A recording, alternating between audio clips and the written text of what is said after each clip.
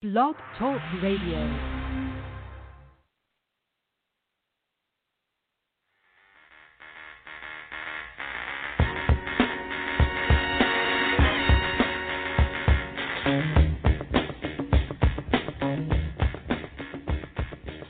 State of Arizona versus Jody Ann Arias, verdict, count 1. We, the jury, duly impaneled and sworn, in the above entitled action, upon our oaths, do find the defendant as to count 1, first-degree murder, guilty. I've been in the right place, but it must have been the wrong time. I'd have said the right thing, but it must have used the wrong line. I've been on the right trail, but it must have... Good evening. This is Clear and Convincing with Michael Carnahan and Lisa O'Brien, where we explore the most infamous cases in our country's history, based not on the court of public opinion, but from the perspective of the courts. I've been running, trying to get hung up in my mind. This time the court will read the verdicts. On count 1, the verdict reads as follows. We, the jury, find the defendant, Stephen A. Avery, guilty of first-degree intentional homicide as charged in the first count of the information. I've been in the right place, but it must have been the wrong song. I've been in the right place. Good evening, and thank you for joining us for another episode of Clear and Convincing, the show that looks at criminal cases from the perspective of the courts, not the court of public opinion. We're Lisa O'Brien, podcasting from New Orleans, Louisiana, and Michael Carnahan from Little Rock, Arkansas. Tonight, in episode 13, we'll continue our look at the murder for hire of Farah Baquer Fratta with a look at State of Texas versus Joseph Andrew Prystash and Howard Paul Guidry. In December of 1993, after allegations made during divorce proceedings angered Fratta, he started looking for someone to kill Farah and threatened to kill Farah himself. Eventually, he found middleman Joseph Prystash, who agreed to find someone to kill Farah in exchange for a Jeep vehicle owned by Fratta. Prystash found Howard Paul Guidry to act as the triggerman for $1,000. On November 9, 1994, 3 weeks before the scheduled divorce and custody trial, Guidry shot and killed Farah in the garage of her home. In this episode, we'll talk about the cases against Prystash and Guidry, their direct appeals, and post-conviction claims, including Guidry's successful initial federal habeas claims that resulted in a new trial in 2007. We are a live show, and as always, calls are welcome. Our phone number is 347-989-1171. And good evening, Michael. Good evening, Lisa. How are you doing tonight? Pretty good. I'm happy that I was able to go get my hair cut and get actually a new hairstyle. Mm-hmm. With phase 1 of Louisiana reopening. Awesome. Heck yeah. So, shout out to Michelle if she is listening. She did a great job. My hair looks really, really cute, and I'm really super happy with it. Awesome. I'm glad to hear that, Lisa. Definitely looking like life's getting a little bit more back to normal. Yeah. So we'll have to see how we do with phase 1. Okay. And hopefully we'll be able to move on to phase 2, which I think is going to be the beginning of June. Absolutely. I know that we had ours pushed back, but that's because, the governor's still slowly opening things, but, right. It's touch and go right now. Right. And then this isn't on the outline, but Belmont Stakes will be run June 20th. Okay. Saturday, June 20th. So for the first time in history, the Belmont Stakes will be the first race in the Triple Crown. They're also cutting back the distance and reducing the purse. Awesome. So they're not only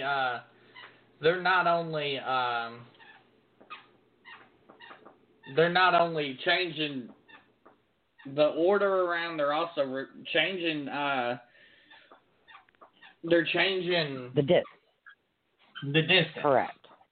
Okay. Correct. And so 2020, if a horse is able to win all 3 races, there's a possibility that there will be an asterisk next to that horse's name in the Triple Crown because he's not running the 1.5 miles.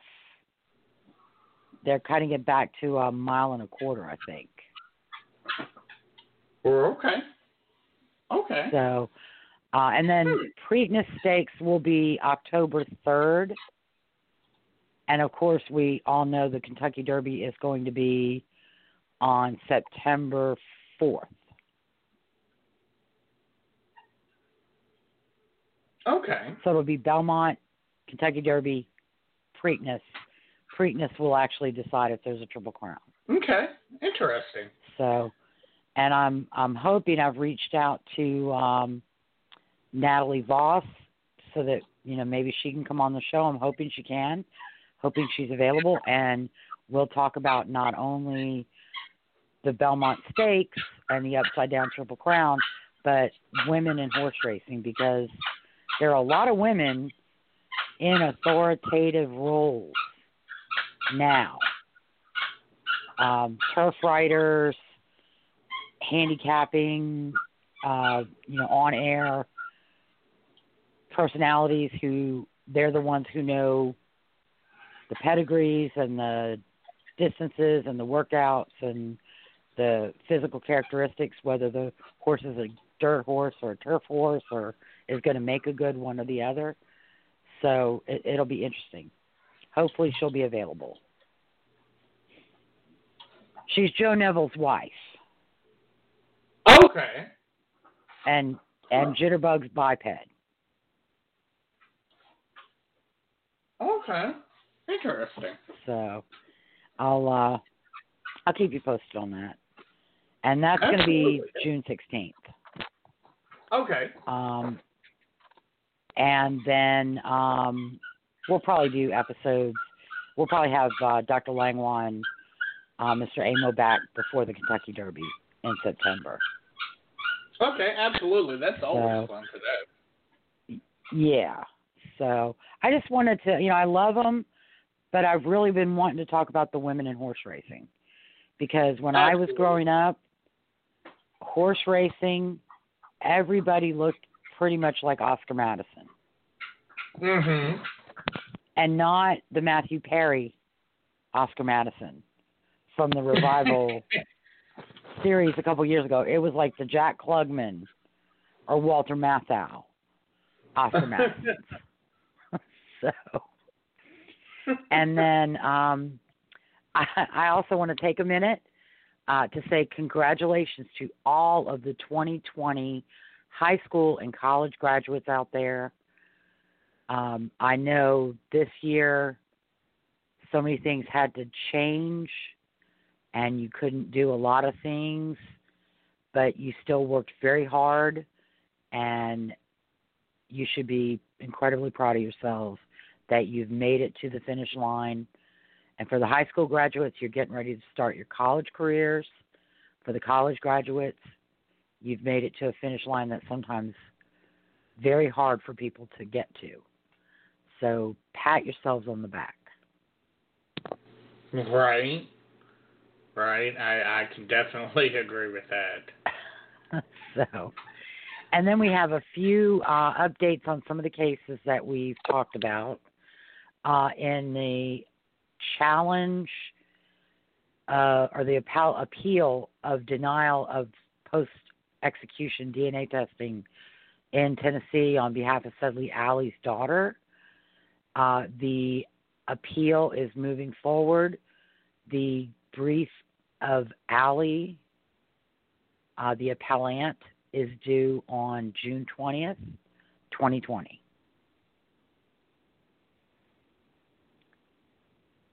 And then in Stephen Avery, the state's response to Avery's appeal is due May 29th, 2020. And the state has also requested and been granted an expansion of the word limit. Huh.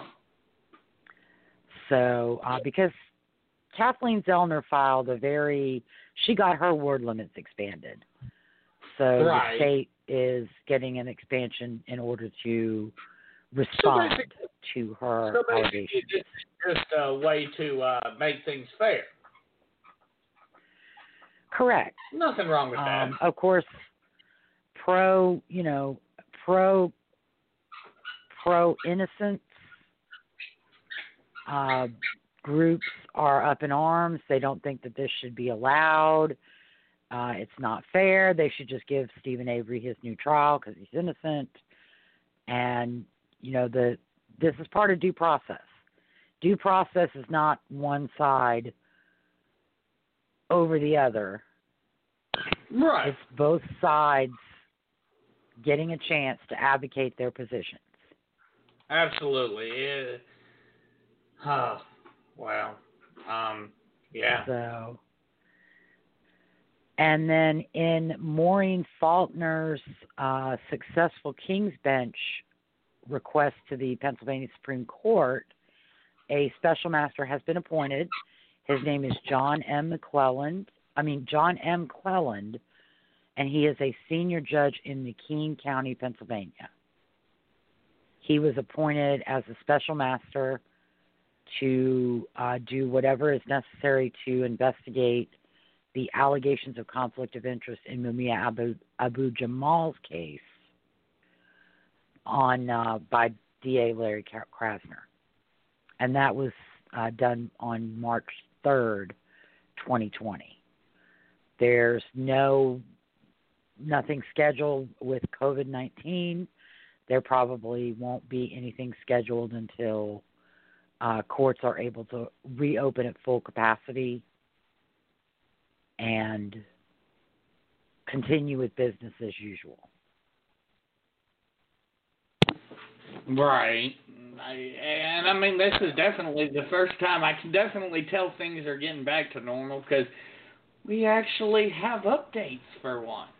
It's been right. a while. Well, and part of that has been me not necessarily looking or knowing that on our last update, a date is so far in advance, like Rodney Reed, that there's probably not going to be anything new. But I will get in the habit now on Tuesdays of checking a little bit more carefully and consistently. And then Crystal Lowry, she has sent a letter requesting that her sentence be reduced from 30 years, which will require her to serve 21 years, to a sentence that would require her to serve only about 10. And you and I were talking about that right before we went on the air. Mm-hmm. So, but we'll talk about that a little bit more later in the show. Okay, absolutely. And I definitely can't wait to do that this Thursday, I believe. Yes. It'll definitely be a lot of fun to do that, for sure. Well, correct. I say fun, but y'all know what I mean. It's going to be very interesting. Yeah. Well, absolutely. Like I said, let's not bite off more than we can chew. Right, exactly. Right now. Or go off on that tangent. So, all right, so we're going to get back into, this is part 2 of our episode looking at the murder for hire of Farah Baquer Fratta. She was a humble Texas woman with 3 kids who married Robert Fratta, a public safety officer in Missouri City, Texas, in 1983. Their marriage broke down Fratta is very controlling. He's a misogynist. He doesn't have any respect for women. And he also is a bit of a freak. And he likes things done during sex that most people would go, ooh, ew, no. Oh, okay. And, and it's really weird because some of it is masochistic tendencies. In fact, all of it's masochistic, which is strange considering his need to dominate and control. Mm-hmm. But I'm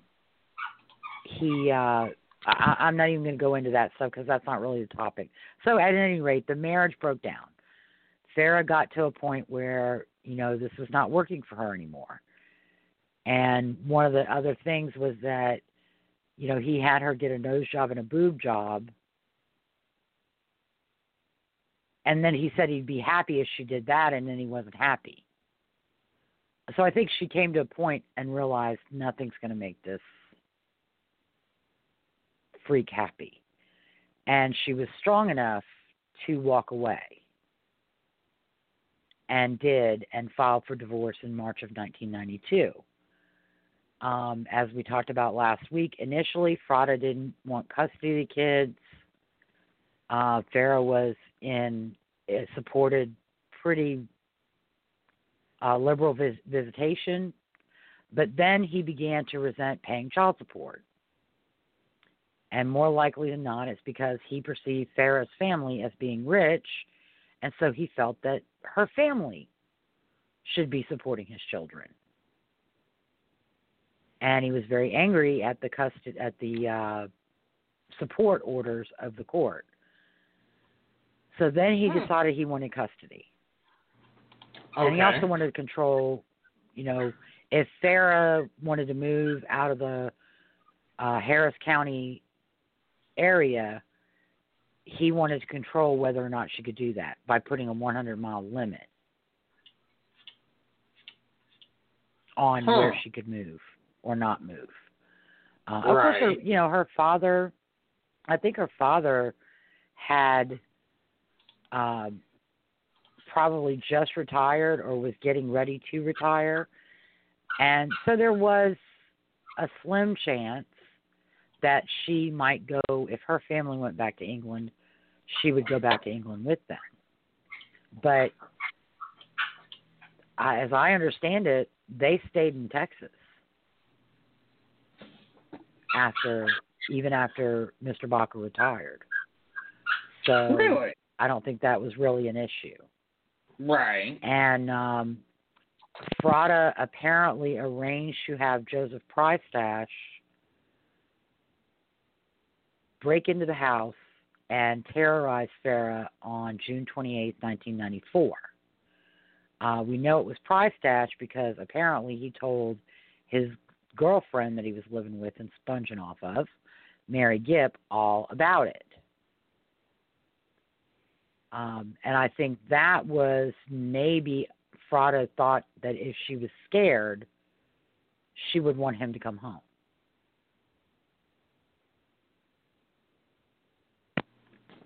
And that didn't work that way. That didn't work out. So, all right. So that's where we are. Of course, Fratta was also angry about the divorce allegations, about his quirks, we'll call them those. And so he found his middleman at the President and First Lady gym in Humble, Texas, Harris County. His name was Joseph Andrew Prystash. He was born in September of 1957 in Ohio. He apparently had some juvenile history. At some point, he joined the Marine Corps, but then he got a discharge because he got into a fight. I think he says it was honorable, but it may not. It probably wasn't if they're going to discharge you for getting in a fight, it's going to be less than honorable. Maybe not a dishonorable discharge, but less than honorable discharge. And then he also had a extensive criminal record. He claimed to have killed people. He committed burglaries, robberies. I think he had receiving stolen goods. I mean, he had a pretty extensive record in Florida. He requested parole be transferred to Ohio and then was revoked because he never reported his Ohio address or job information to the parole authorities in Florida. So he was obsessed with working out. His aspiration was to be a bodybuilder, and he lived off whoever he could in order to accomplish that goal. And in 1994, that person was Mary Gipp. And then Howard Paul Guidry, he's a Louisiana boy from Abbeville. He has quite an extended family in Abbeville. In the 1990s, he moved to Houston to live with his sister. In his early life, he was apparently a sickly child and he had asthma, but he did do some sports, swimming, things of that nature. He also had a pretty extensive criminal record in Louisiana and then racked up a pretty similar history in Texas. And he was one that when the police caught him, he usually would spill the beans and admit to everything he had done. So, he was younger. I think he was about 25. So I'm going to say he was born in around 70, 71. 69, rather. So he's about my age, a little bit younger. And then going back in the divorce, Farah had been awarded residence in custody. She was getting child support, and the trial on the divorce in custody was set for November 28th, 1994. Fratta had begun soliciting people after that December 1993 deposition, and he had a dual purpose. He was going to find somebody to kill her, and he was going to create so many leads that when it happened, the police would not know what to do or where to go. Unfortunately, he wasn't smart enough to realize that he was also going to create multiple people who knew that he was plotting a murder for hire, and so therefore could testify against him at his trial and help the state prove that he was all along plotting a murder for hire. He had also threatened to kill Farah. He had a financial motive. The children had a college account that Farah had started for them, and from what I could see on his website with the bank information, because they were in a community property state, Fratta had to have some say in distribution of the assets. However, all of the accounts were in Farah's name on behalf of the children. So all of the accounts were in the name of Farah in behalf of their children, you said? Correct. So he did not actually have any ownership interest, because I know he's claiming Farah and her father stole all this money from him. And he never had any actual ownership interest in the accounts. His name was not on the accounts. If they had not been in a community property state, I don't think that he would have even had any right to know anything about the accounts. Sure. But if they transferred money or did something like that, withdrew money, he had to sign off to say he knew what was being done, but he didn't own the money, so he didn't really have a say. Mm-hmm. It wasn't his. He claims it was his, but it wasn't his. And then there was apparently a personal injury settlement for the kids, which he thought he would get control of. He thought he would get control of the college account. If I'm remembering correctly from last week, the bank account. Right. Correct. He thought he would get control of all that. But I think that Farah was smart enough because she changed the beneficiary on her life insurance. I think she was smart enough to, update her will to say he doesn't get anything.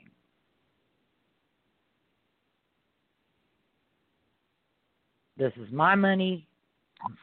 I did this, and it's not his, and he doesn't have any right to it. It's my separate property.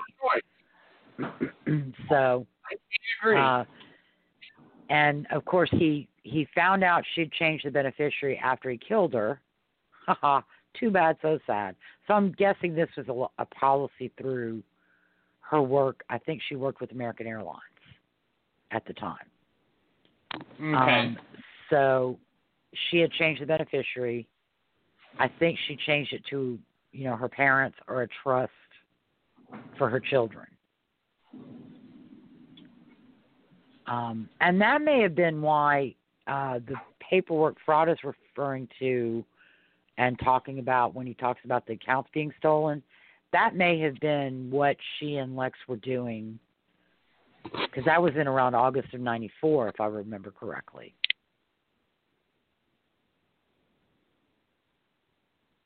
So, again, it's too complicated and convoluted, Fratta's allegations, to really give him any credit. Perhaps in an update, we will talk about some of his crazy allegations and stupid crap. Yeah, there's a lot of them. There's a lot to cover in that case. Yes. So we get to November 9th, 1994. Basically, what we know, Farah worked that day. I think it was Wednesday. Fratta was going to have the children that night. He was going to take them to dinner, and then they were going to go to church at a Catholic church in Humble. Bradley was doing catechism, and Daniel and Amber were going to be going to like a church play group or children's group. And there was some kind of parents meeting, which even though Fratta had not previously attended the parents meetings, he was going to attend that night. Around 4 p.m, Mary Gipp came home from work, 4:30, 5 o'clock, and Guidry was sitting on the steps waiting for Joseph Prystash. When Prystash came home about 30 minutes later, he and Guidry left in Prystash's silver Nissan with a burnout headlight. Okay. Prystash had apparently picked up Mary Gibb's cell phone from her car, which she had left unlocked in the apartment parking lot, so that he and Guidry would have a way to communicate with one another.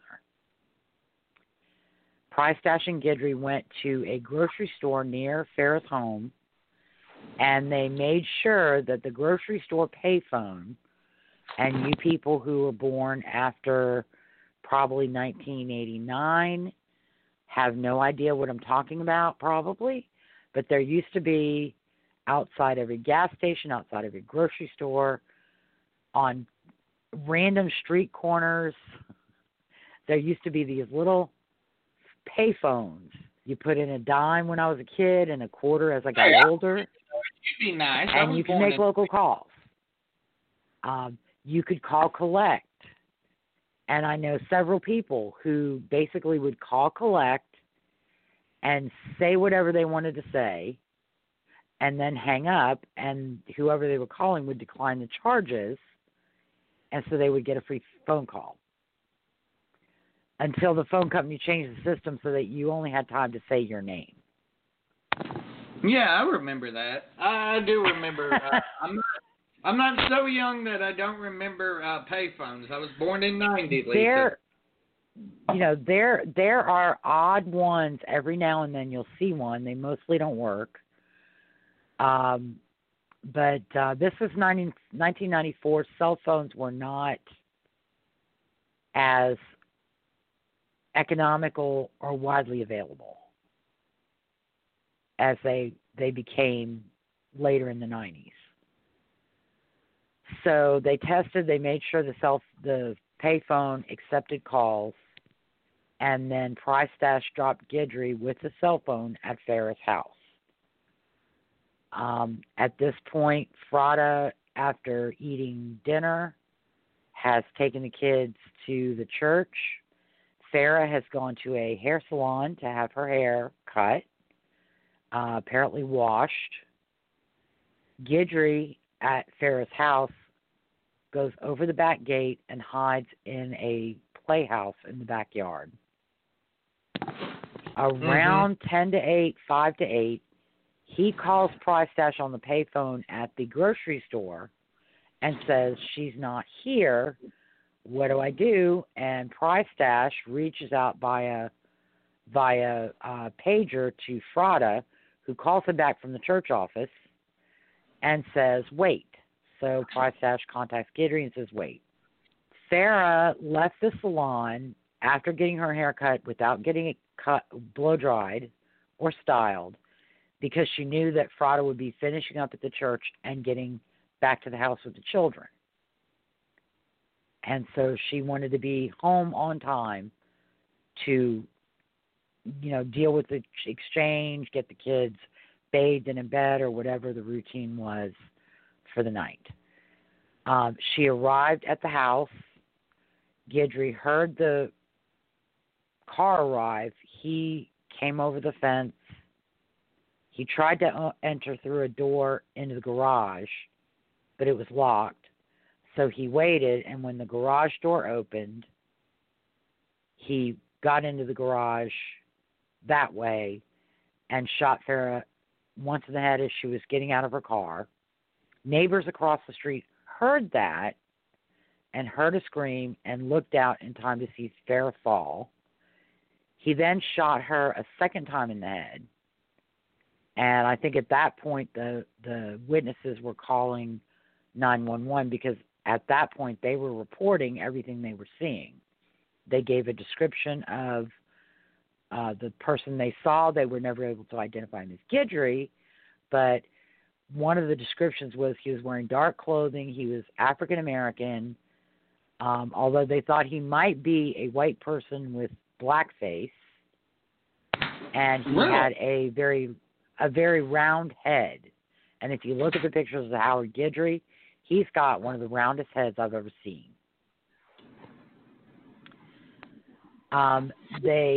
Guidry tried to hide. He kind of tried to go back in the backyard, called Prystash to come get him, and then he came over the fence. He tried to hide in the bushes.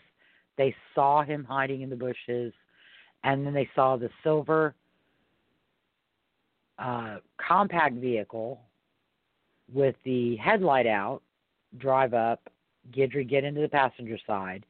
They did see a driver who I believe they described as Caucasian, wearing all black clothing. The car drove away, and they were never able to, like I said, identify Prystash and or Guidry as the people they saw, but they still got a pretty good look, and their descriptions are consistent with what Mary Gipp described witnessing when she got home from work and they each left her apartment. They returned to the apartment. Guidry went to his sister's apartment. Prystash went into the apartment he shared with Gipp. He emptied the gun and hid it, case that Fratta had apparently given him when he gave him the gun, and then he threw the bullets in the trash in the kitchen. Prystash also confessed to Mary Gibb that they had killed Farah Fratta. Hold up. Hold on, Lisa. I need to pause for a second. Okay. He hid the bullets where? He threw the bullets in the trash can in the kitchen. But that's in his kitchen and his. Well, maybe trash night was Thursday. And again, this is something that comes up a lot. People say, well, why would he do that? Because. And the biggest thing about criminal activity is that people who engage in criminal activity never anticipate getting caught. In fact, they tend to operate as though they cannot be caught.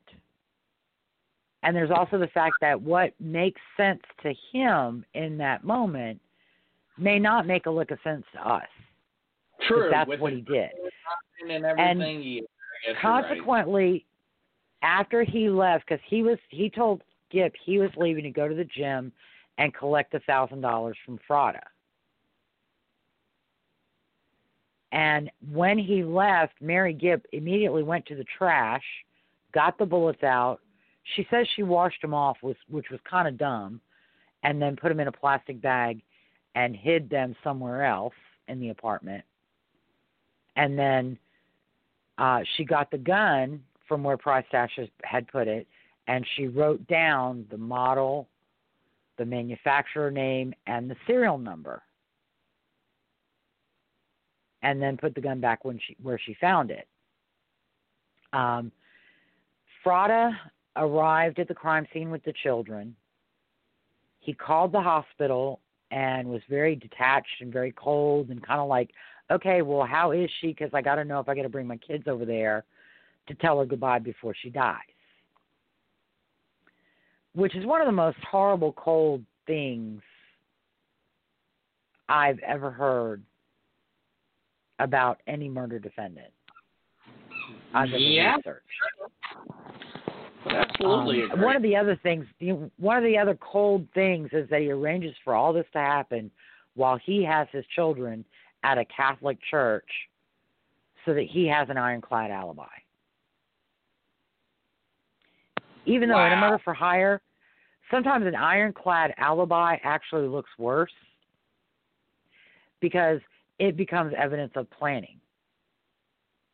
True, I can believe it.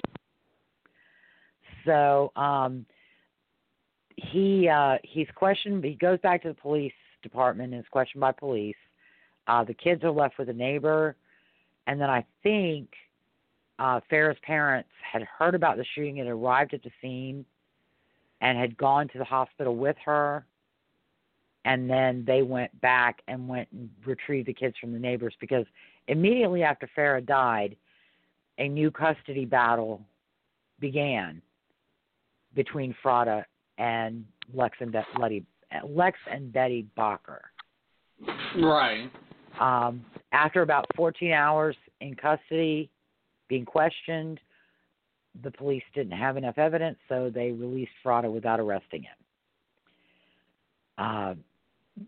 Repeating some of the same material from last week, but it bears saying Mary Gipp is one of the most despicable I've ever encountered in research. Mary Gipp had the ability on the night of November 9th to prevent Farah's murder. She knew it was going to happen. She knew that's where they were going. She could have called the police, the Harris County Sheriff's Office, and said, there's a murder fixing to go down in Humble. This is the address, because she knew Farah and Bob Fratta. Or this is the victim's name. She lives in this subdivision. And police could have been waiting for Prystash and Guidry when they got to the house. Good point. I mean, and it would have stopped the entire thing. She could have gone to Farah and said, hey, Farah, maybe you need to start staying with your parents. Very true. Because Bob's been asking everybody and his brother at the gym to kill you for him. There are, so many things that she could have done that would have prevented Farah from being murdered, or at least made it much, much more difficult for Farah to have been murdered. And then, because Prystash used her cell phone, the first person they identify when they're looking at Bob Fratta's phone records and his address book is Mary Gipp. But when police talk to her, she knows nothing. She's Sergeant freaking Schultz. No idea what they're talking about. At that point, Mary Gipp started worrying about the gun being in the apartment, and Prystash told her he had given it to Howard Guidry, and Howard Guidry was supposed to dispose of it. But he didn't. Prystash was also questioned about that time by the police, but again, they had no evidence, so they couldn't arrest him. Right. They can't hold you for more than 6 hours, right? Without charging you with something, and then you have to have evidence. No, I think it's 48 hours. Okay. I think they can hold you for 48 hours without filing charges. Huh. Okay. But he was denying, like I said, like Mary Gibb, he said, I have no idea what you're talking about.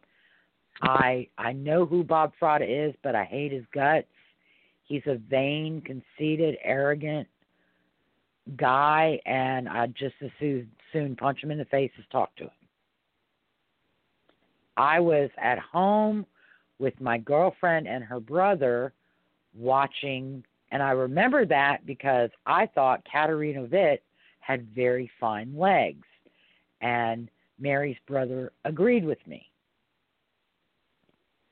And the police went back to Mary Gibbs' apartment, and they were talking to her brother, and then she came home.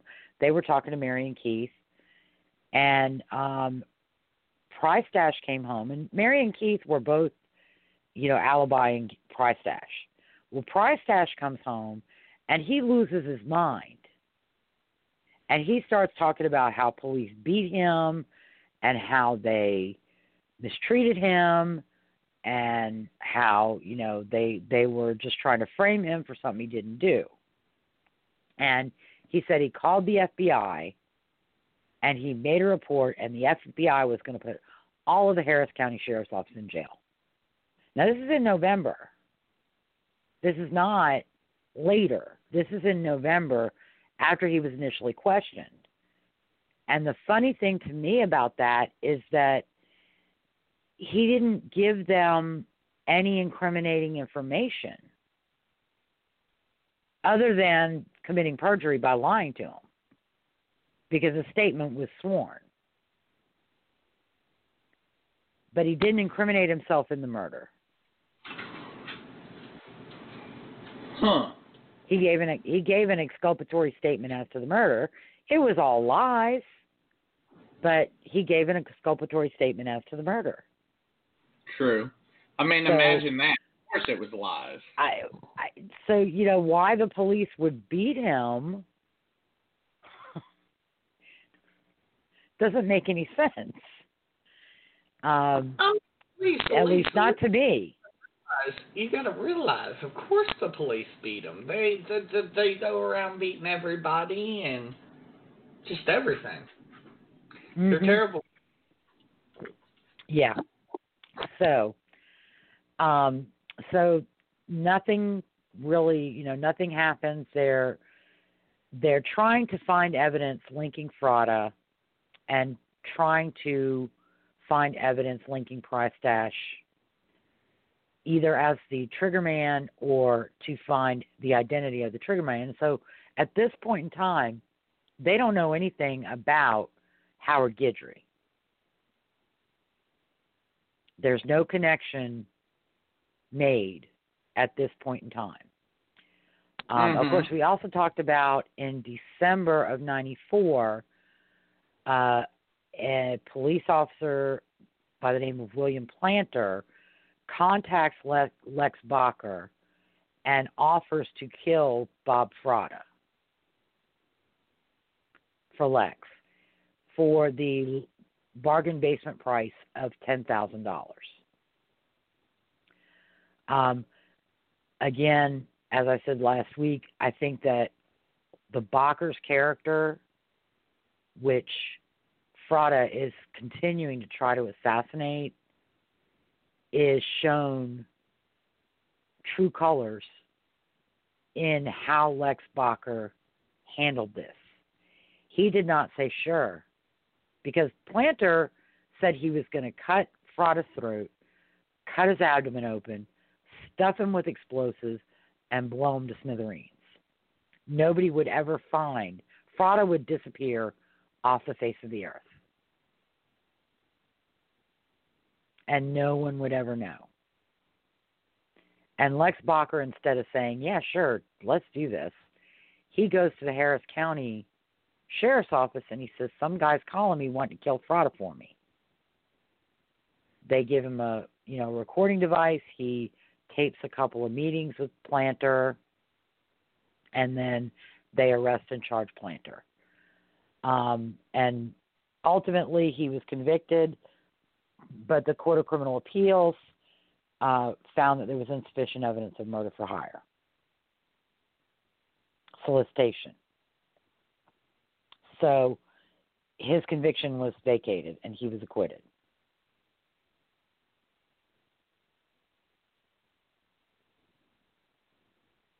On March 1st, 1995, Guidry and 2 or 3 of his partners robbed a bank in the Houston metro area. They were in his sister's gray Escort, and they, of course, police caught up to them. Motorcycle officers chased them. They then bailed out of the car and ran, and Guidry apparently was not fast enough. Perhaps it was the childhood asthma, making it very difficult for him to run fast enough to get away from police. In his flight, he dropped a backpack filled with money as well as 3 weapons, one of which was a .38 caliber revolver, Charter Arms, and the serial number on that revolver, according to ATF records, proved that that was a gun purchased by Bob Fratta in 1982. Farrah's father also, Farah had asked her father to hold on to the gun when things started deteriorating, and her father had held on to the gun until Fratta requested that it be returned to him in June of 1994. And then apparently in patient of the murder for hire, he gave the gun to Joseph Prystash to be used to kill Farah. And Guidry, instead of disposing of the gun, and I think Prystash's advice was cut it up into pieces and throw them into a lake, a river, a bayou. And there's a lot of bodies of water around the Houston metro area. And Guidry said he would, but Guidry, always thinking, he didn't get paid his $1,000. Because after Fratta was released by the police, he started kind of, kind of maybe ghosting Prystash. And since the police had seized the $1,000 that was in his car that was supposed to be paid for the hit, Fratta wasn't going to pay. And I think at one point he even told Prystash, look, the cops seized the money. I'm sorry. Nothing I can do. He also never transferred the Volkswagen that he promised Prystash. Or no, I'm sorry, the Jeep that he promised Prystash. So Guidry was arrested. At that point, they still hadn't made the connection between Guidry and the murder. But they had decided to have a come-to-Jesus moment with Mary Gipp. And they issued a grand jury subpoena to her. And they had continued to talk to her and, tried to get her to realize, that she could be in deep trouble. But she continued to disclaim any knowledge. But they finally issued the grand jury subpoena, and they were going to arrest her because it was her phone used to make all the calls between the triggerman, Prystash, and I think her cell phone was also used in making calls that night to Fratta. So she was on the hook. They had evidence tying her to the murder. And that's when she realized she needed to come clean. So she agreed to give a statement. She gave a statement. She hired an attorney. And she testified before the grand jury. And it was her attorney who turned over the note that she had written with the information about the gun. And it was her finally, like I said, coming to Jesus, that she identified Howard Guidry as the shooter. And then police realized that when Guidry was arrested, he had that gun. And so then they go and talk to Guidry. He was facing armed robbery charges. He had been appointed an attorney. There's a dispute as to whether or not he sought an attorney or invoked his right to have an attorney present when he was questioned. The officers, the detectives, claim he didn't, and the fact that he signed a couple of statements, including his initial statement, which he said, "I was the driver, I wasn't the trigger man." And then he lays out the whole plan. And then a second statement in which he admits to being the trigger man and identifies Prystash. So he confesses, he signed several acknowledgments, never says, "I want an attorney," and then appears in a video reenacting the crime for the Harris County Sheriff's deputies, and never says, "I want an attorney." And, I've talked to people about this issue many, many times. And I have said, if you say, "I want an attorney," and they just keep on shining you on, the response to every question asked by authorities, police, FBI, wildlife officers, whatever law enforcement you want to say, is your answer is, "I want an attorney. I want an attorney. What's your name? I want an attorney. I don't want to talk to you. I want an attorney. I don't want to talk to you. I want to stop this interview. Take me back to jail." You can be very obstinate. And if they're recording, then you're really, really making a great record that's going to support your version of events. I think this also predates the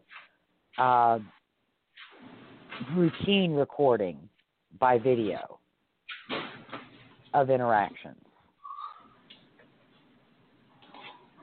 So, yeah. Basically, it's always gonna come down to your word against theirs in this era. But again, as I said, even without recording, you don't give them any information.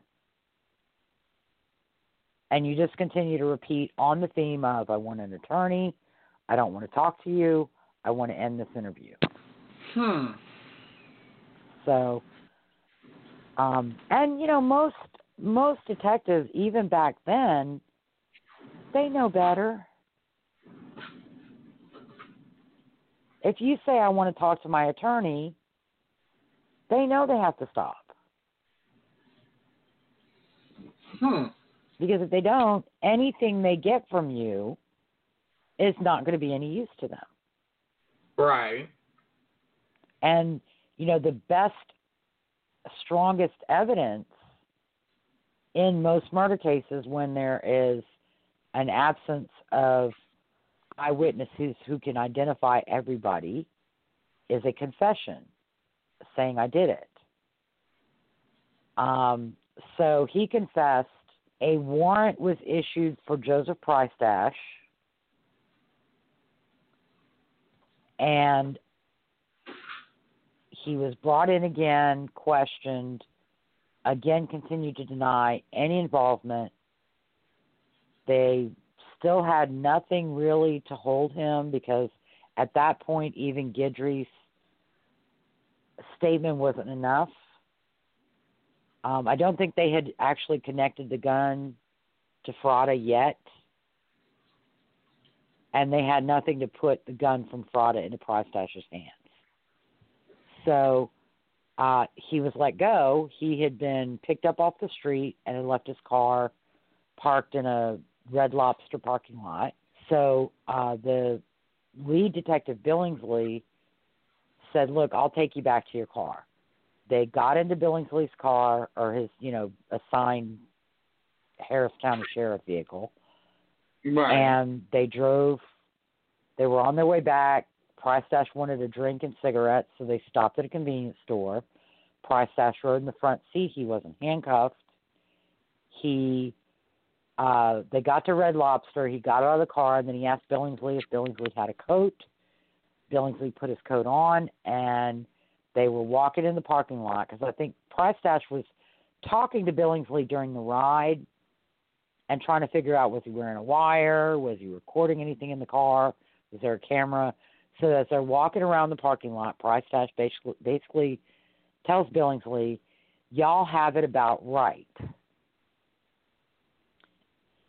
Fratta got me. He wanted me to commit the murder. I didn't want to do it. I got Guidry. I was supposed to get the Jeep. Guidry was supposed to bucks. Fratta never paid me. Fratta never gave me the money to pay Guidry. This is, you know, really just a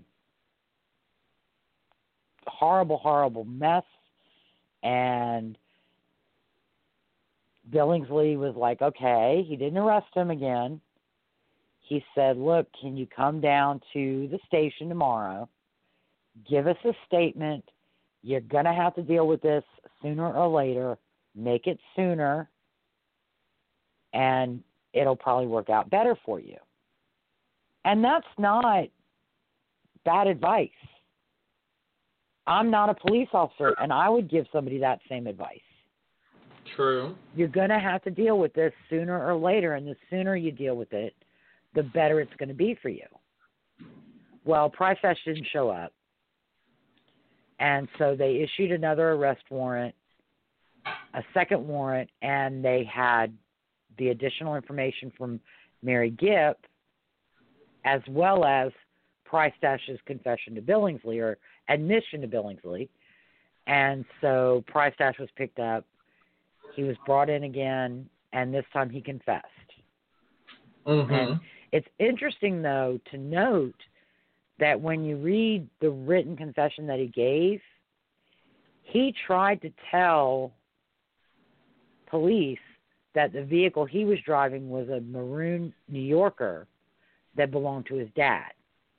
When we knew from Mary Gipp that he was driving his own silver Nissan with a headlight out, and we also knew that he changed the headlight the day after the murder, or a couple days after the murder, and then probably after the police had been questioning him, he took the car to Montgomery County because he had brother-in-law relatives in Montgomery County, and he had them crush the car.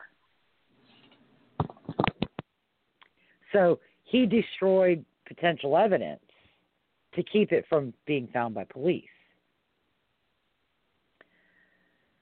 Almost immediately after they were arrested, both Guidry and Prystash recanted their confessions. I think Prystash tried to resurrect the beating claims, and Guidry claimed that he asked for his attorney, who had been appointed to represent him for the armed robbery charges, and that the police left the room, and one of them, Hoffman, came back and told him, "We called your attorney, and he said you can talk to us." Right. Even though they never called the attorney. That was an issue at a pretrial hearing. And why don't we do this? Let's take a quick break. Okay. And then we'll get into the trials. Okay. Sounds good. Well, ladies and gentlemen, you're listening to Clear and Convincing with Lisa O'Brien and Michael Carnahan. We'll be right back after this.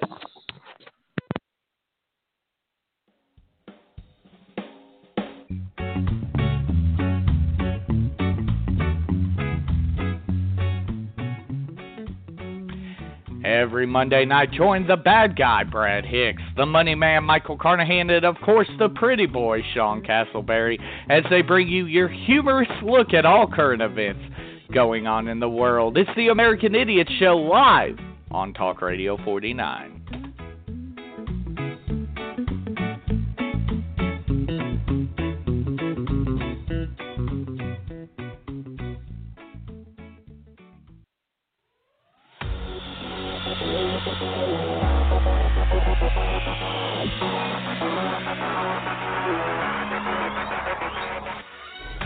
Every other Thursday night, right here on Talk Radio 49, join your hosts, Michael Carnahan and Cornbread, as they bring you the best wrap-up show in indie professional wrestling. It's the ASWF Aftermath Show, only on Talk Radio 49 and ASWF Wrestling's Facebook Live.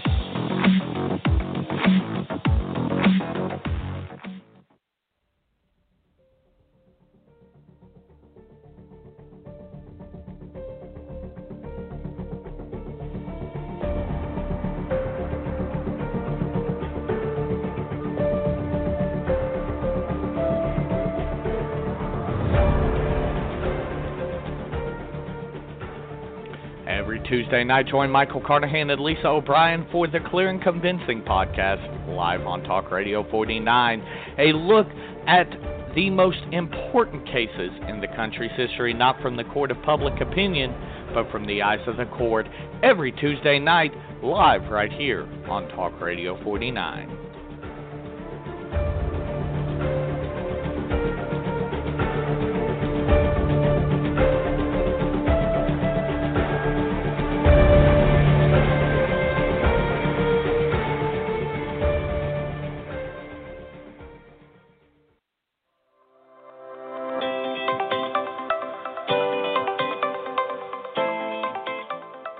Michael Carnahan here, once again telling you it has never been easier to listen to your favorite Talk Radio 49 shows on the go.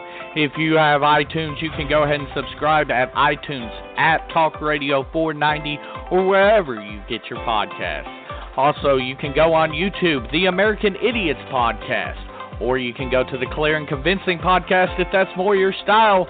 We have something for everyone here at Talk Radio 49, and it's never been easier to keep up.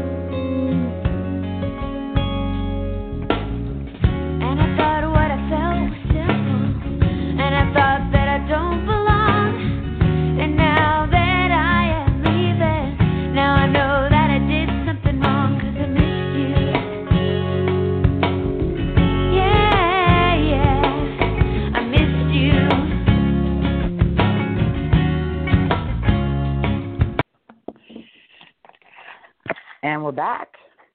Yes, ma'am, we sure are. Like I was telling you over there on Facebook, I apologize for not chiming in too much. My dog's going crazy back here. I'm trying to keep her quiet as much as possible so that I don't have a distracting dog in the background. I heard the baby crying. We're He's trying. A puppy, though. We're trying, yeah. She's a cute little thing. Yeah. No, that's okay. Every now and then Remy makes a guest appearance. Absolutely. When he's home. Because I walk through talking on the phone, and he thinks somebody's at the door or something. Oh. Because I'm usually so quiet. Okay. I got you.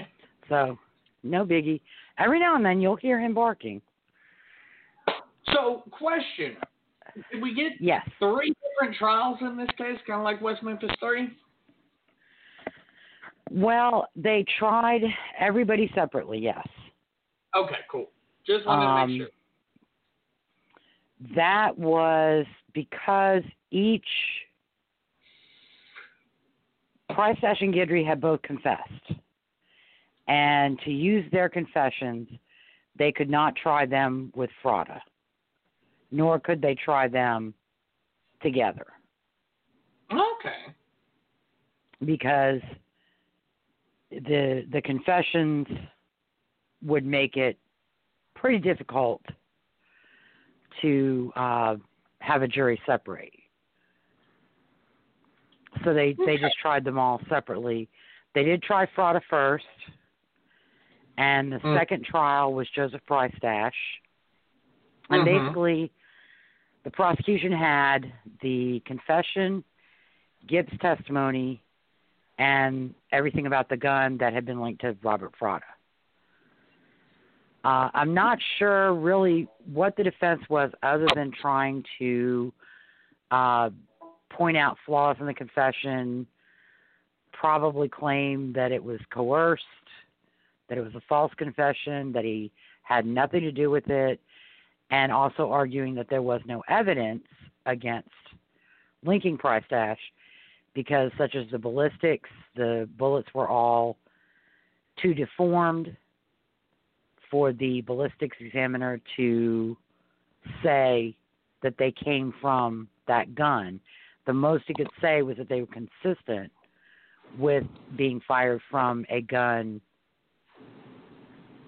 a Charter Arms, or a couple of other types of 38s. Okay.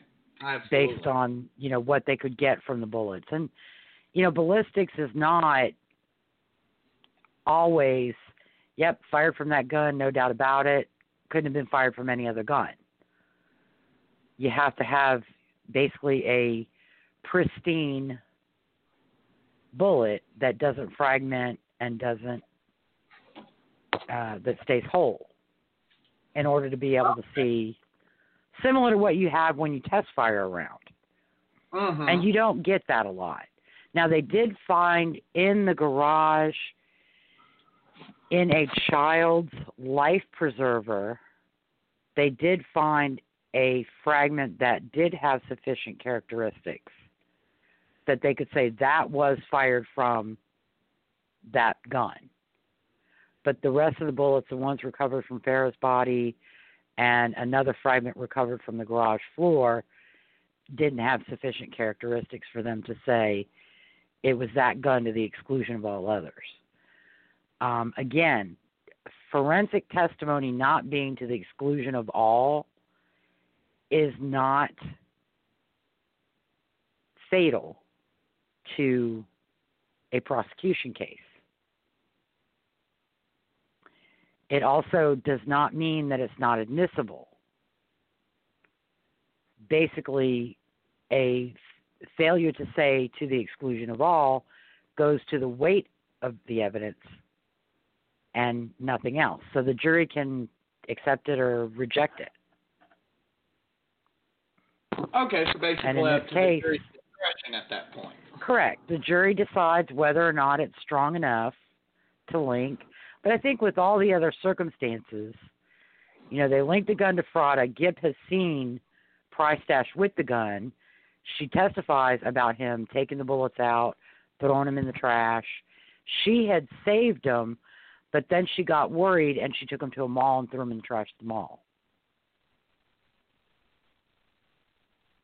So, you know, yeah, again, there were pretty strong circumstances, and that corroborated his confession. The jury, I don't think they took very long. I don't remember what the exact timing was, but it was less than 3 hours to come back convicting him of capital murder.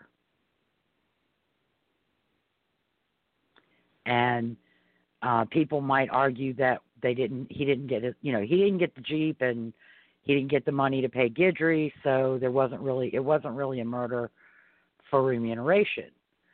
But you don't have to actually get paid in order to be convicted.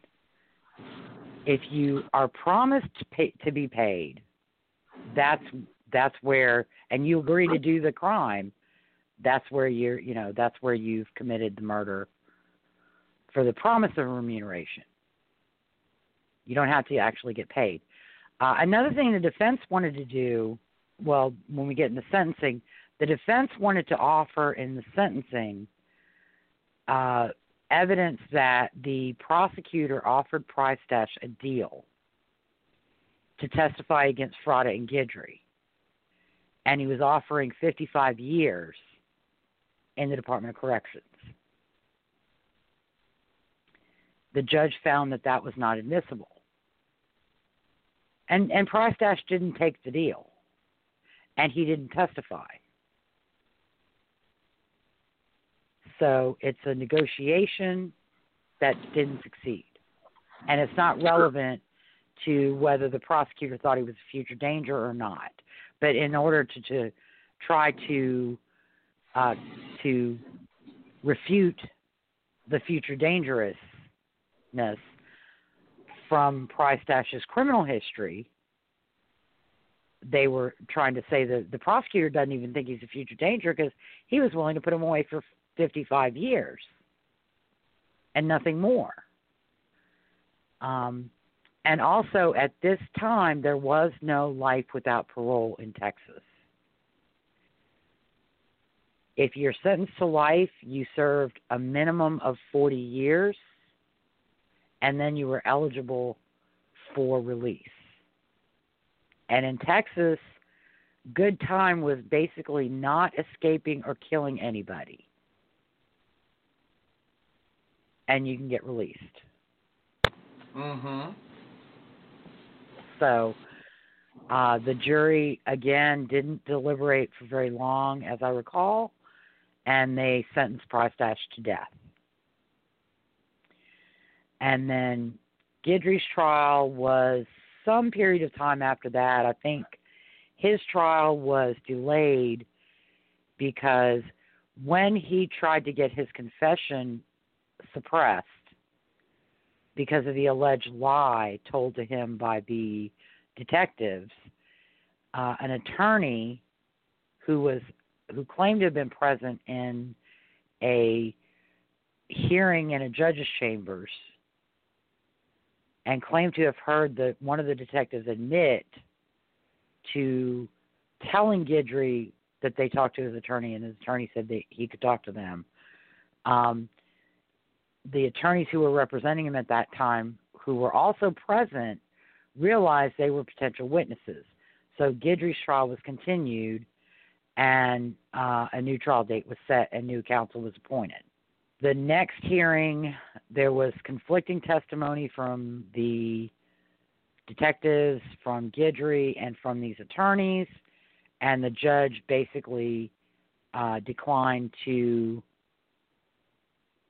suppress Guidry's confession because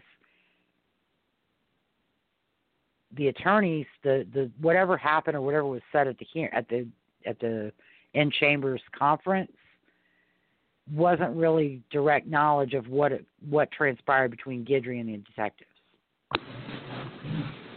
Okay. And as to whether or not the detectives contacted Guidry's attorney or told them that they contacted the attorney and the attorney said Guidry could speak, they adamantly denied doing that. Mm-hmm. And so that was the end. So Guidry's confession was used. They also called Mary Gipp, but as they did in Fratta's trial, Gipp testified to statements from Prystash that she should not have testified to.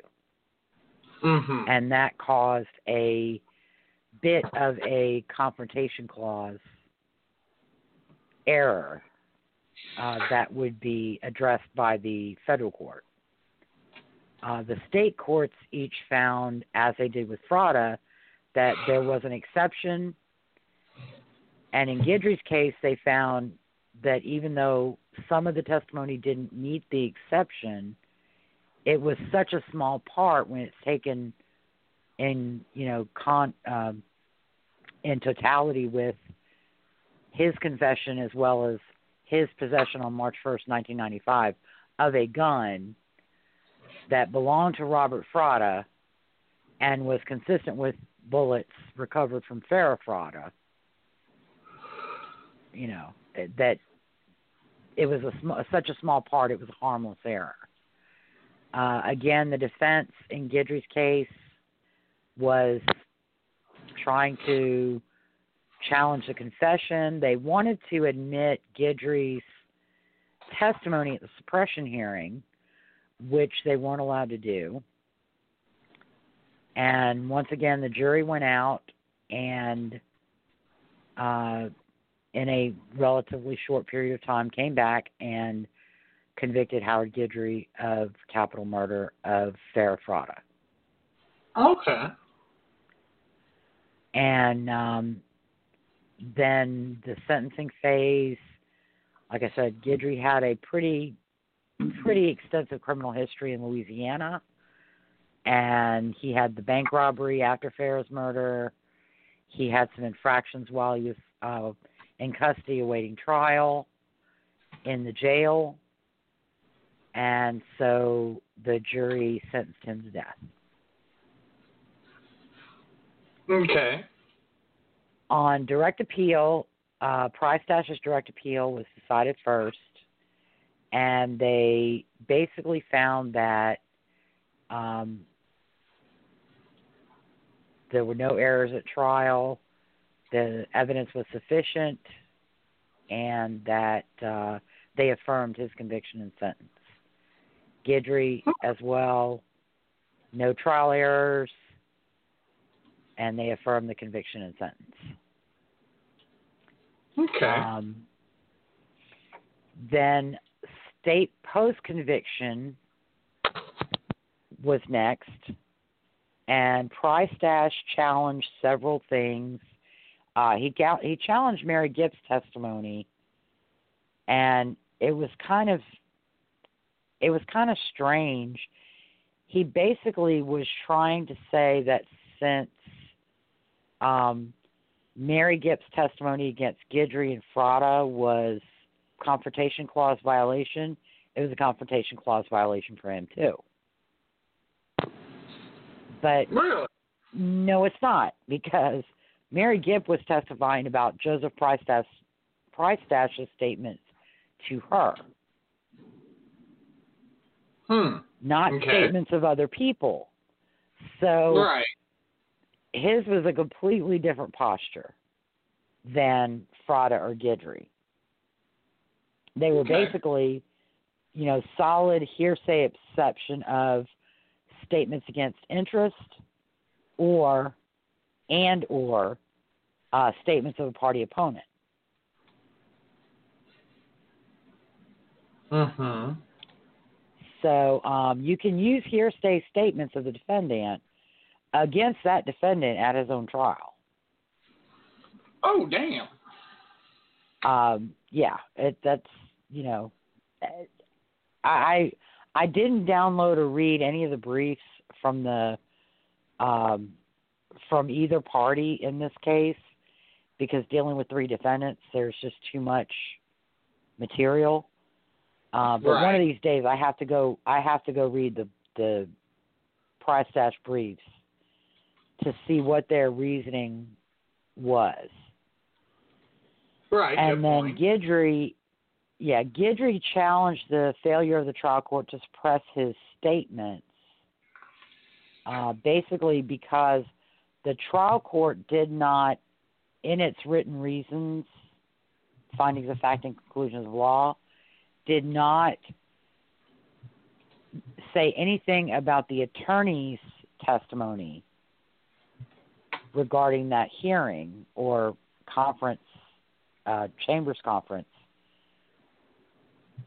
whether or not the witnesses were credible or not credible, or why they weren't credible, or even point out that they gave conflicting testimony. Now, I don't believe that would necessarily be I don't think that should be a requirement for anybody.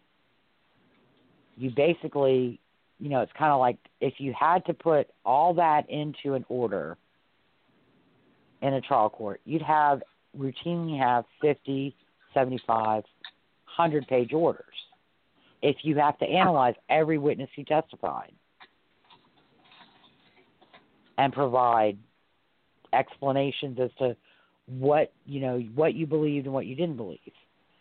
Not only would that be unworkable for trial court judges who are, especially in a venue like Harris County, are probably pretty much overwhelmed, and even at this time in the 1990s, were pretty much overwhelmed with caseloads. The other thing that occurred to me as I was reading is that perhaps the judge did not want to say that he didn't find any of these attorneys credible, or to go into any detail as to why he didn't find them credible, because these are defense attorneys in Harris County.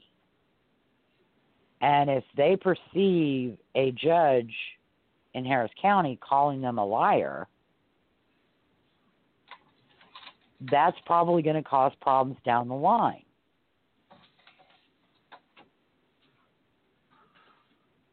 And so I think he was correct in that what happened in that conference doesn't really say anything about what actually happened between the detectives and Guidry. Good point. Yes, the attorneys seem to be corroborating what Guidry says happened, but they don't have any direct knowledge as to what actually happened. And so it doesn't really answer the question. And I think the judge more or less found Guidry not to be credible. And I don't think that that's somebody with his criminal history and the fact that he's facing capital murder charges and, the fact that he's got a confession and he's facing the death penalty. I don't really think that that's a huge unreasonable opinion. I mean, good point. That he's in a bind, and perhaps he'll say anything. And it really, under constitutional law, they didn't have to let him talk to his armed robbery attorney if they weren't going to question him about the armed robbery. He claims they did, but there's no evidence in any of his statements that they did, because they have no information in his statements about the armed robberies or armed robbery. So, and also his arrest for the bank robbery and the weapons recovered in the bank robbery actually linked him to another armed robbery. Oh, damn. That he had yet to be identified. Oh, damn. So, so his, again, state post-conviction relief was denied. They also, as I said, they found that the admission of Mary Gipp's testimony and regarding statements made by Prystash was harmless error and did not play a huge part in the conviction. And a lot of people don't realize in state post-conviction, most of the time it comes down to whether, if there's new evidence, whether a jury hearing all of the evidence, including the new evidence, would be able to acquit. A reasonable jury would find the defendant guilty. And in most cases, absent DNA evidence identifying somebody else, it's not going to, what Prystash said when they're all involved in this conspiracy is not going to be a huge piece of the puzzle for the jury. Right. So his state post-conviction was also, the trial court denied relief, recommended that relief be denied, and the Court of Criminal Appeals found that the trial court's recommendation was supported by the record and relief was denied. Guidry went on to federal court first, and the federal judge, in denying the state's motion for summary judgment on Guidry's claim, decided to hold a hearing. So all the witnesses who testified at the state suppression hearings were called again to testify about the suppression issue. One of the things is that Howard Guidry had always identified Hoffman as being the detective who said, "I talked to your attorney and he said you can talk to us." And the attorneys in the Chambers conference said the detective who made the admission was Roberts, not Hoffman.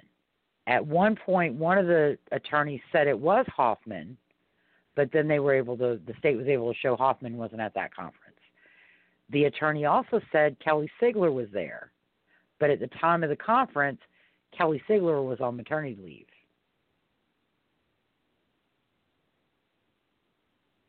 So it couldn't have been Kelly Sigler. Okay. So there were some inconsistencies all around at both the suppression hearing and the federal hearing. And one of the things I think that people don't realize, especially lay people, is that testimony in court is a response to questions asked either on direct examination or under cross-examination. So you can have two hearings, and unless the identical questions are asked, you're going to get additional information, you're going to get new information. I think at one point at the federal hearing, Robert said he contacted a DA to see if they could talk to Guidry about the murder, even though he was probably represented in the armed robbery. And the answer to that is yes. Just don't question about the armed robbery. And also I think that the testimony really wasn't clear, and nobody proved, or Guidry did not prove unequivocally, that he asked for his attorney.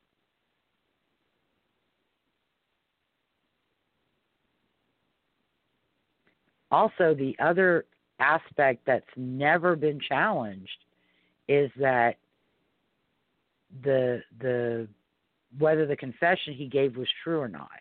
He's never claimed it was untrue. He's claimed they tricked me into making it. So, long story short, the federal habeas court basically found Guidry credible, the attorneys credible, and the police officers not credible. And so she granted habeas relief to Guidry on a conditional basis, which was affirmed by the Fifth Circuit Court of Appeal. And then the U.S. Supreme Court denied the state's writ, which meant that Guidry was going to have to be retried. Prystash also went to federal court. Like Fratta, he tried to use the relief granted to Guidry to kind of bootstrap his own claims, and that was not successful. He raised most of the same issues he'd raised on direct appeal and state post-conviction, and he was denied relief, which was affirmed by the Fifth Circuit Court of Appeal, and his writ, which was filed in 2017 to the U.S. Supreme Court, was denied. So then, in 1998, before he went to federal court for habeas, Guidry was among several inmates in the Ellis unit who attempted to escape. One inmate was able to use a bed sheet to climb over the wall or climb over the fence and get over the razor wire. And he was able to escape, but he was found in a creek a distance away a few days later. Guidry and the other inmates, however, were stopped by a hail of gunfire as they made their way toward the fence. Guidry was then transferred to the Ellis unit, to the Terrell unit from the Ellis unit. The Terrell unit was perceived as being more secure than Ellis. And I think they were, Texas DOC was going to transfer all of death row to the Terrell unit. There were some problems. There were complaints about the conditions in the Terrell unit. And in 2000, Guidry and another death row prisoner from Harris County, using shanks, which are the homemade weapons in prison, took a guard hostage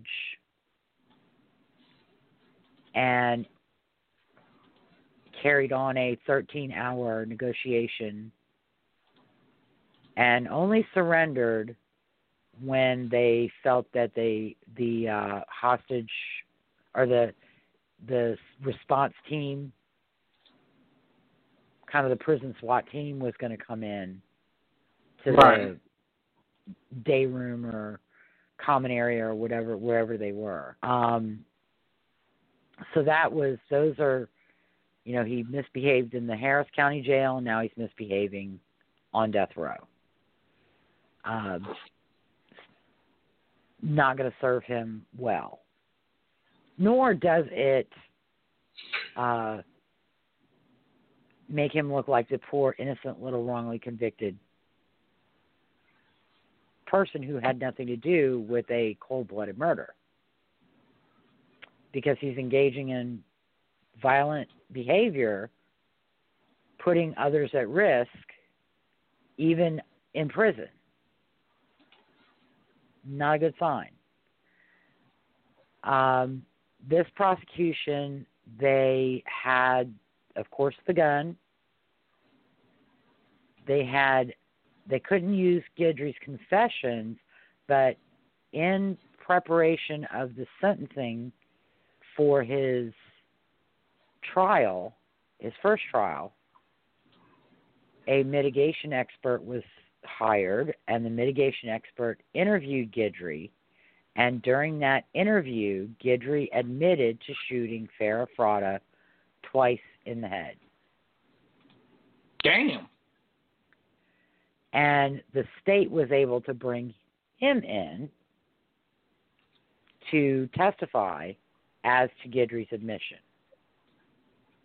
of guilt. And then they used Mary Gipp's testimony, similar to the use in Fratta, where she didn't testify about statements Prystash made to her, but she's able to testify to seeing them together, the vehicle they were driving, when they came back, seeing the gun, writing down the serial number of the gun, and recovering the bullets from the trash can and tampering with the evidence and all those things. The defense, again, I'm not really sure. I think they were kind of, again, they were in a trick bag because they have a confession. They have an admission. And so just challenging every aspect of the case.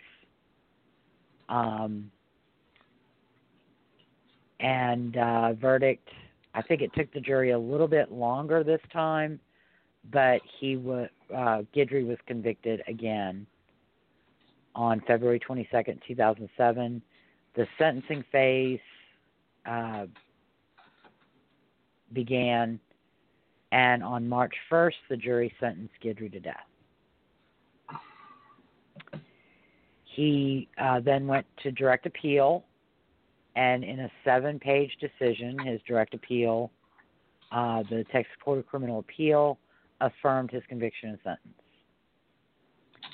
Then he filed 2 state post-conviction writs raising the same issues he raised in his direct appeal. Those were both denied. And the Court of Criminal Appeals denied relief, dismissed his second writ as abusive because the factors, the claims were available in the first writ. He was alleging ineffective assistance of his trial attorneys for not getting Gipp's testimony completely excluded at the trial. But they never challenged. He could have raised that in his first writ because he knew that Gipp's testimony came in and he knew his attorneys didn't do anything to keep it out. Right. He filed another writ in state court, but it was also dismissed as abusive. That basically the claims he raised, which I don't know exactly what they are, because that particular writ is not available to me. But he hasn't shown that he couldn't have raised those in the first writ or they were based on new evidence. So then he has gone back to federal court in federal habeas. That decision was rendered by the district court in April of 2020. So it's really not final yet. It's on appeal to the Fifth Circuit Court of Appeals. And then, of course, if Guidry doesn't prevail, he'll be able to file a writ with the U.S. Supreme Court. And if Guidry does prevail, the state will get to file a writ because due process is available to all. So that is not settled at this time. So what we will do is we'll revisit Guidry after the Fifth Circuit decides the appeal and after time for the writ to be considered or denied by the U.S. Supreme Court, accepted or denied by the U.S. Supreme Court, has passed. And I think Guidry has a brief due in June in the Fifth Circuit. It'll probably be about 2 to 3 years, though, before the full Fifth Circuit proceedings conclude.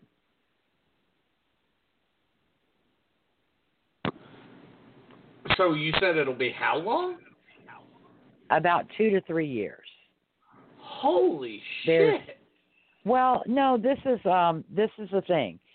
There's time to prepare the record from the district court. Mm-hmm. There's time for both parties to ensure that the record is complete. Then the parties get to check the record out in order to prepare their briefs. And then once the appellant files a brief, then the state gets to check the record out and prepare its brief. Now, due to COVID-19, Guidry, I think, has gotten 2 extensions. Okay. As well, in Fifth Circuit Court of Appeal, they need more time. They, get more time. Then the Palee, the state, will file a brief. Guidry will then have a chance to file a reply. Then the Fifth Circuit decides whether they want oral argument or not. If they want oral argument is scheduled. And then after the oral argument, the panel, the 3 judges, they have to, render their decision. And that can take 3 months.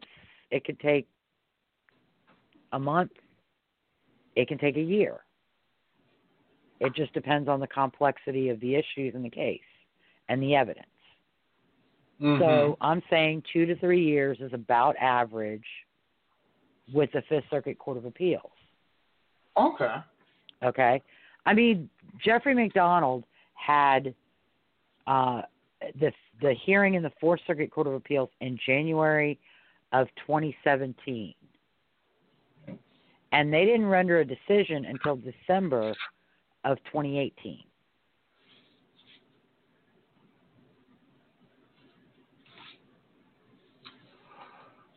So, because they have to go through the record, and they have to review the record, or they have a clerk that does it.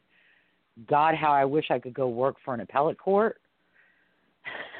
I would love that job.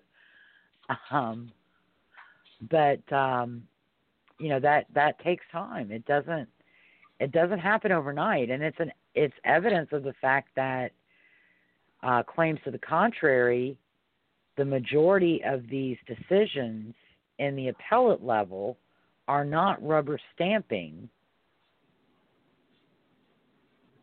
the decisions of the lower courts. Very true. They're being given years. You ain't rubber stamping nothing. They're being given due consideration, and the totality of the facts are being evaluated. I mean, there are some limits as to what they can do and what they can consider. But again, it takes time, and it's process. Mm-hmm. So, but yeah, we'll revisit Guidry either in an update show. I think we'll probably schedule an update show toward maybe after the 4th of July. We've got a pretty full schedule, so maybe after the 4th of July we'll do an update. Show for a little bit longer than normal, just because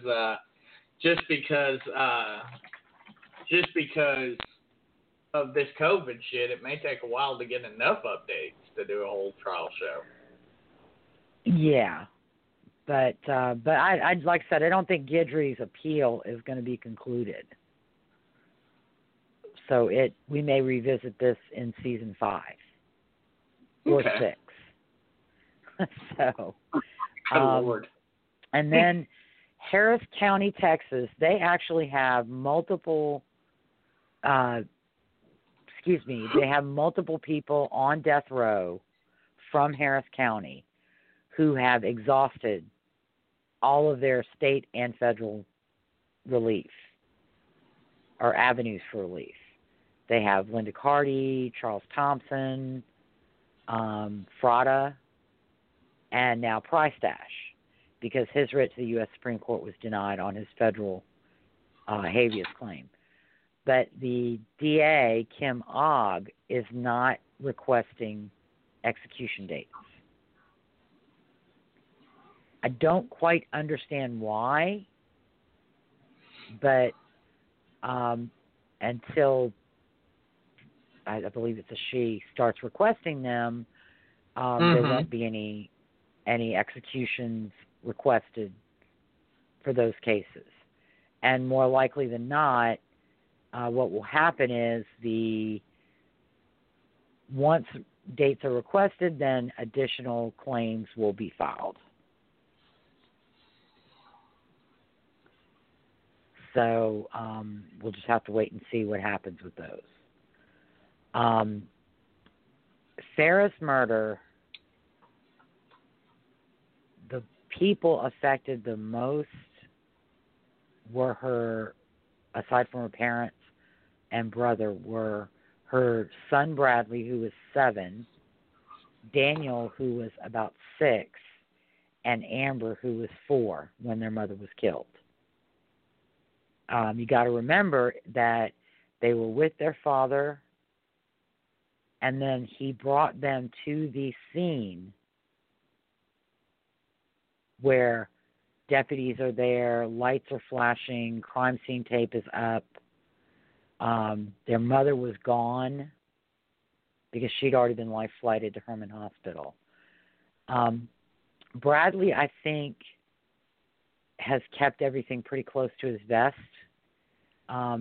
He has some anger toward his father, but it's his dad, and he's still kind of conflicted over that. Daniel has internalized a lot of his anger and has more or less taken it out on himself. And then Amber, the youngest, has been the most angry, but she seems to have been very resolute in her anger. She actually, while Fratta was getting ready to be retried, she went to the jail to see him. And he basically shows no remorse, no concern for her or her brothers or anybody but himself. And at some point, in response to something she said to him, he told her, "I wish that you would go get Christian counseling to deal with your anger." And basically, Amber's response was, "Yeah, okay, the next time I see you, you're going to be on a gurney. Bye, Bob." So she's a tough little chick. True. That's pretty rough. And yeah, they were raised by Lex and Betty. They got full custody, even before Fratta was arrested, or shortly after Fratta was arrested.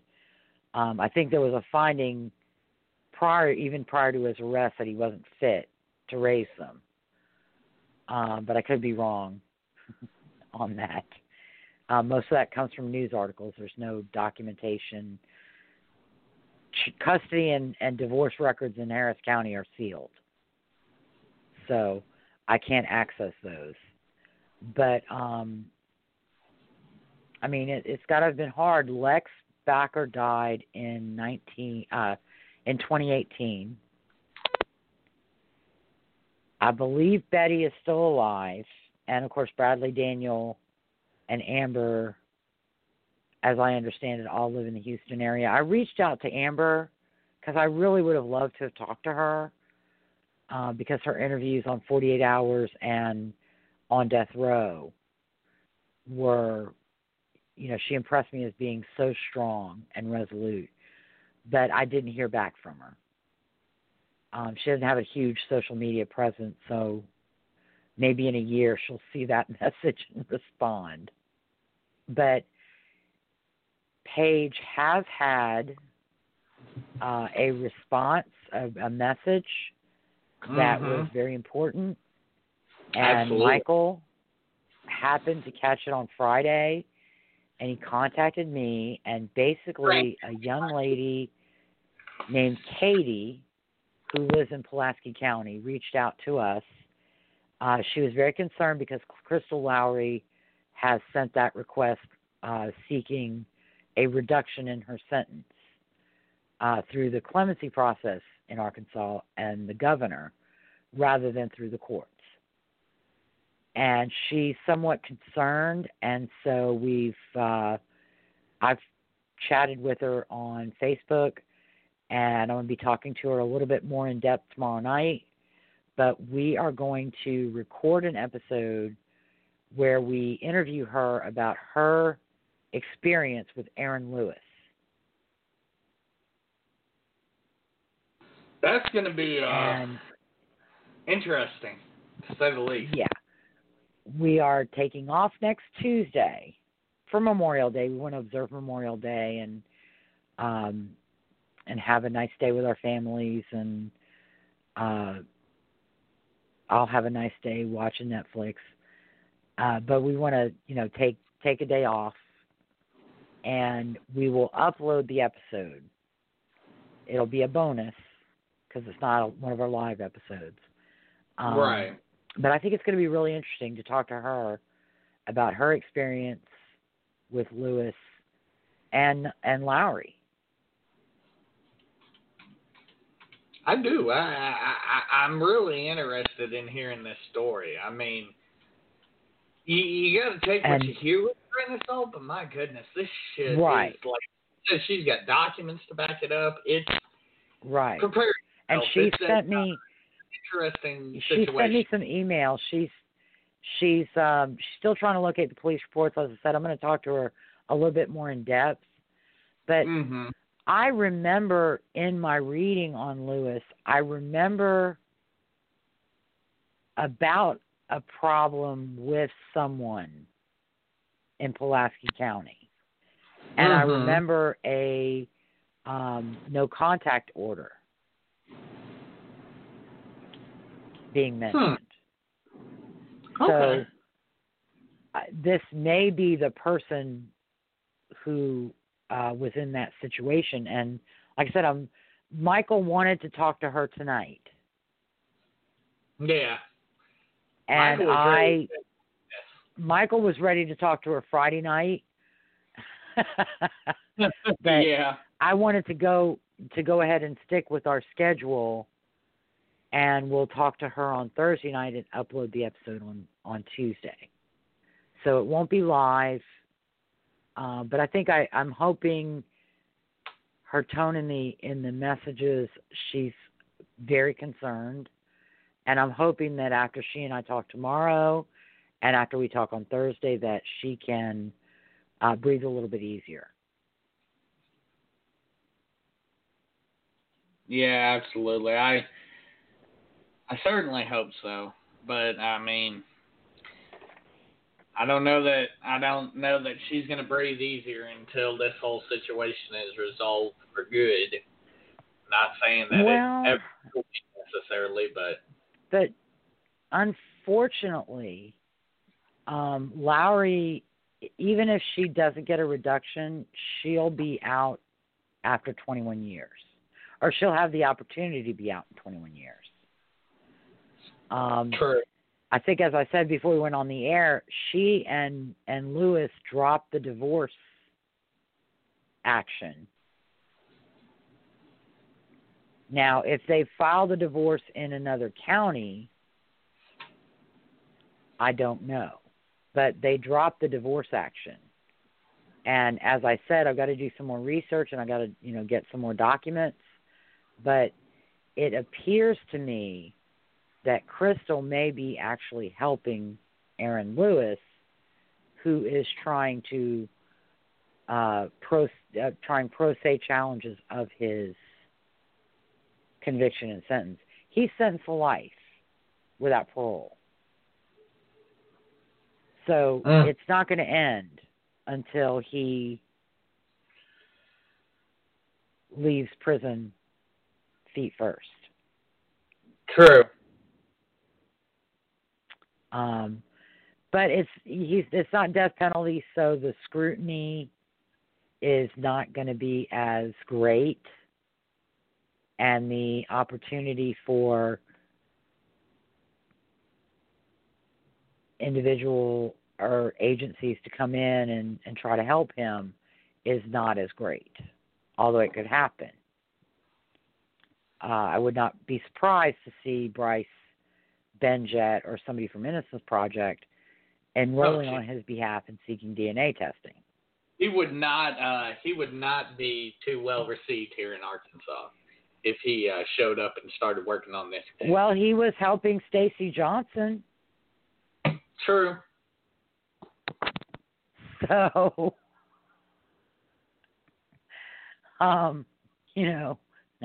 And it's better than the Barry Scheck, the Oompa Loompa.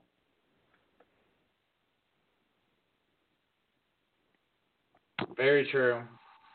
So, but no, Bryce is actually still, as far as I know, still working for the Queen's DA as a conviction integrity chief.